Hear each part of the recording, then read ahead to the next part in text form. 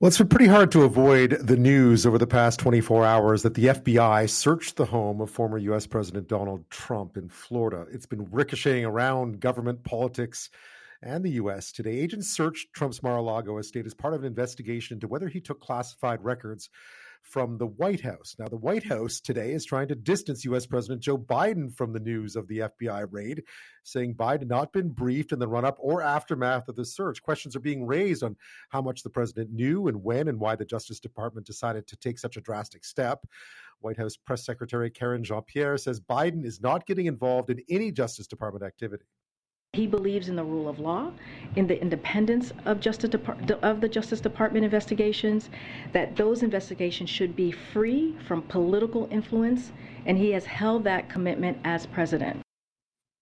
Now, there are multiple federal laws governing the handling of classified records and sensitive government documents, including statutes that make it a crime to remove such material and retain it at an unauthorized location. Trump's son, Eric, who is vice president of the Trump Organization, says his father is being targeted. They slandered him. They belittled him. They went after him. They went after all of us. There's no family in American history that has taken more arrows in the back than the Trump family. Eric Trump. Late today, U.S. Senate Republican leader Mitch McConnell released a statement saying the country deserves a thorough and immediate explanation of what led to the events of Monday.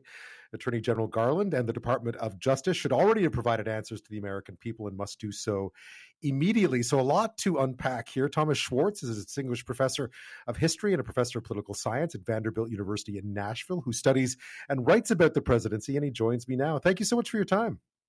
Well, thank you very much for having me on the program. Well, this has been to put it mildly, quite the firestorm. Just to go back to what could possibly be the basis of this, what do we now understand about what would have led the FBI to Mar-a-Lago yesterday? Well, I don't think we really know yet. We do have the surface explanation that is being given is that it has to do with violations of the Presidential Records Act and the presence, or at least the continued holding by the former president of classified documents, of materials that needed to be returned to the National Archives that were not being stored properly, this sort of thing. And that's the only story we have right now. And it's a little bit hard to completely take it on face value, but that's what they're saying. Yeah, I mean, it feels like there's a real big missing piece of a puzzle here somewhere. It's just hard to figure out with all the investigations going on what puzzle it is. Now, I mean, the term unprecedented has been thrown around a lot of late, but this was, historically at least, in modern times, unprecedented. Yes, it's very much. I mean, the closest you can get to it is to go back to the Nixon period, and that's really very different because the president's home was never searched. The idea that he had taken anything with him he was prevented from doing so, in fact, and he was pardoned so quickly afterwards that there was no criminal investigation and no such searching of his premises. But yes, this is unprecedented. It does. I mean, there's been so much over the Trump years and post that have been different, to put it mildly. Yes. And you've mentioned that in an article. You did an interview with the Associated Press where you said something quite similar. You're a long student of presidencies. What is going on here? I mean, it doesn't seem like record keeping, or at least records taking away, would warrant this sort of reaction. But here we are. Yes, and I think this goes to the particular circumstances of Donald Trump and the January 6th events, and also the fact that Trump has really not conceded the 2020 election. He did not accept the transfer of power gracefully. That's putting it mildly, I guess. He did not accept that he lost. And I think in the context of both the riot of January 6th and Trump's refusal to accept defeat and to attend the inauguration of his successor, that has created a situation in which he is looked at, I think, by the agencies of the government with deep suspicion. And so I think there may have been an attempt here to find if there was more evidence of his complicity with the January 6th riot, other types of evidence of possible misbehavior or criminal behavior. So I think there is there's more to it here, and it has to do, I think, with the unprecedented fact of the refusal to accept the results of the last election. Because I understand that the reasons for the search are still are sealed. We don't know what they were. We don't know. We only know the story that is being told, and that is why a number of people are asking for full transparency on this. The Justice Department doesn't want to provide that now and doesn't believe it has to. But I think in the political conditions that are existing right now, I think it would probably be best if they did provide a fuller story about what they were looking for. Yeah, I mean, obviously nature loves a vacuum, right? And the vacuum has been well filled the last 24 hours I've seen. It would seem to make sense that the Justice Department, if they could provide some more details about exactly why the FBI went into the home of the former president, regardless of how rule bending he can be. Yes, yeah, no, I really do think that this would be for a lot of reasons in terms of all the divisions within our country, the polarization, and the rest, that they at least attempt to explain their actions. Otherwise, the actions seem and can be presented by the opposition and by Trump and others. I mean, this is the interesting thing politically to watch here is that Republicans and some mainstream Republicans who had been flirting with the idea of someone other than Donald Trump in the next election have all rallied now behind him. And so it's had the effect of probably strengthening him, which I'm not sure that was the intention, of course, of the raid.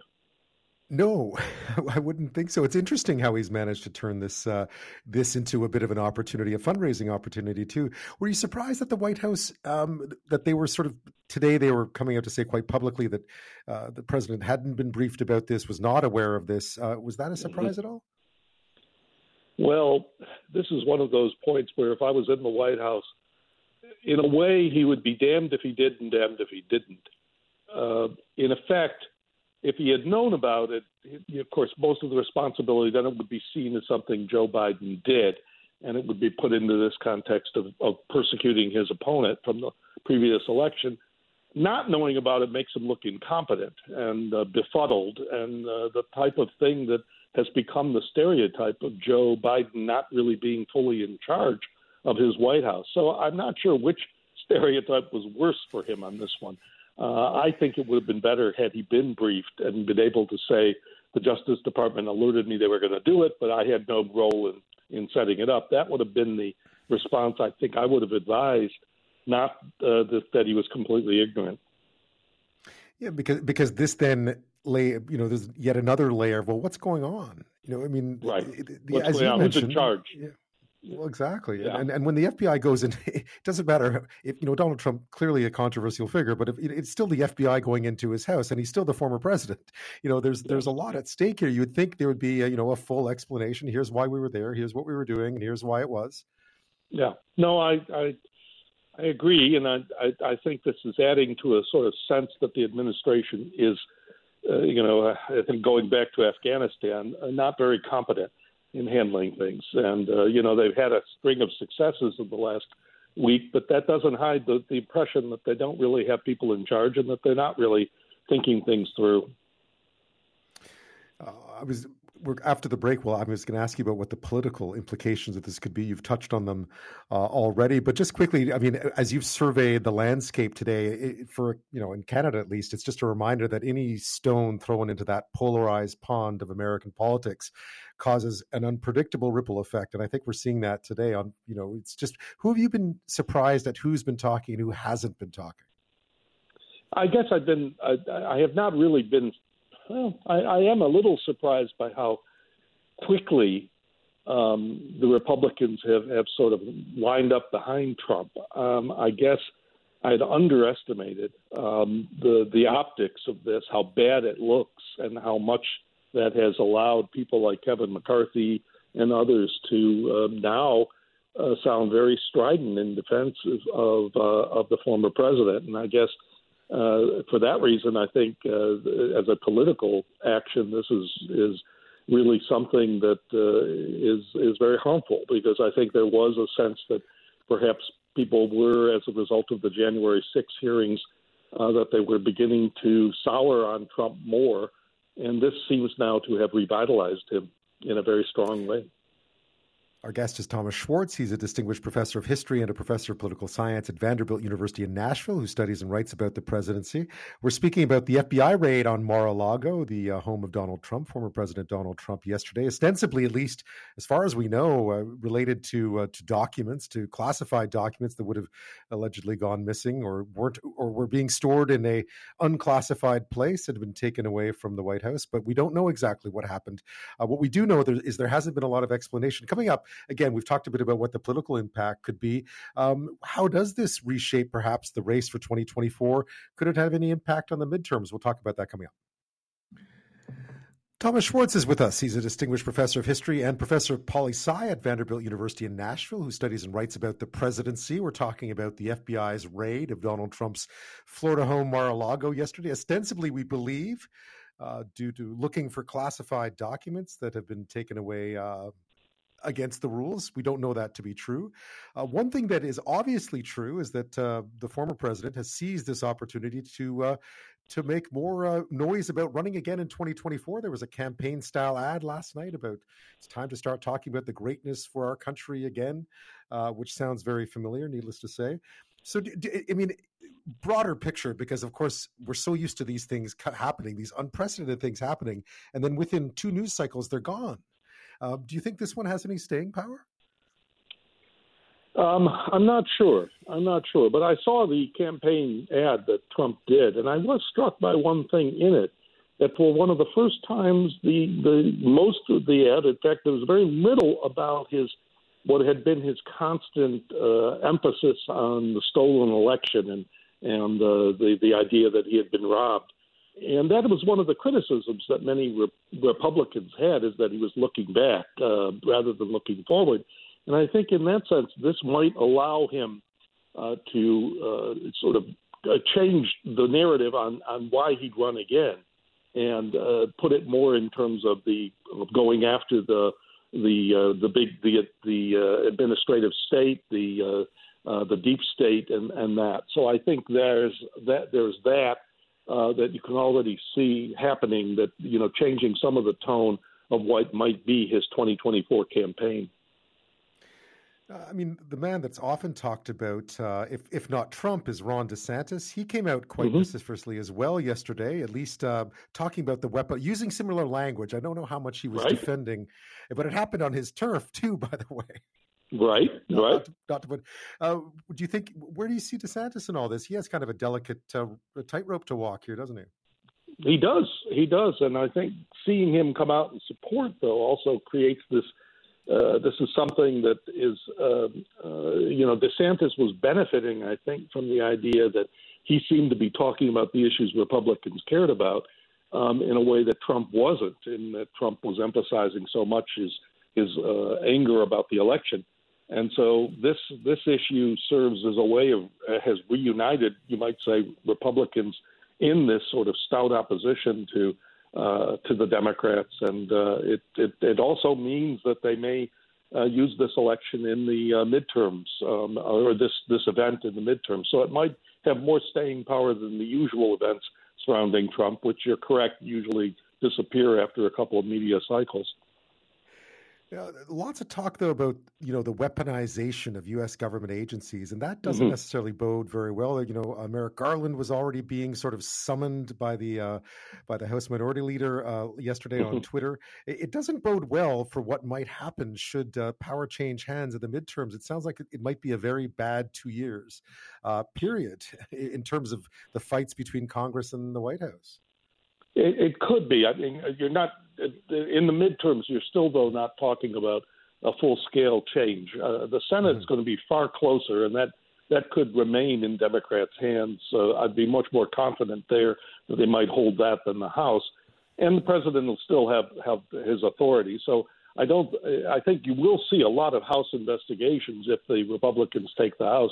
You will see them try and investigate. But I think what we're looking at probably is gridlock for 2 years until the 2024 election, if you do see that change. Joe Biden, I mean, obviously from Canada, we've been watching him a lot. Does he stay? Does he run again? I cannot see that. I mean, I simply can't. And The thing that the only reason the Democrats would renominate him might be a fear that they could not beat Trump with anyone else, that Biden somehow is the only person. And there are polls, of course, that I think you know of, that show that Biden, although many in the party don't want him to run, he still defeats Trump. He still defeats Trump in the polling in the election. So he might be the one Democrat who can still hold the party together and defeat Trump and win enough of the votes of the small number of people who are not committed to one side or the other. So in that sense, Trump's ascendancy might be the reason Biden stays or does try to run again. Well, just when you think you could potentially predict, maybe think what might happen in American politics, it all gets thrown on its head once again. Yes, yeah. Thomas Schwartz, thank you so much for clarifying some of that for a Canadian audience. I appreciate it. Thank you very much for having me.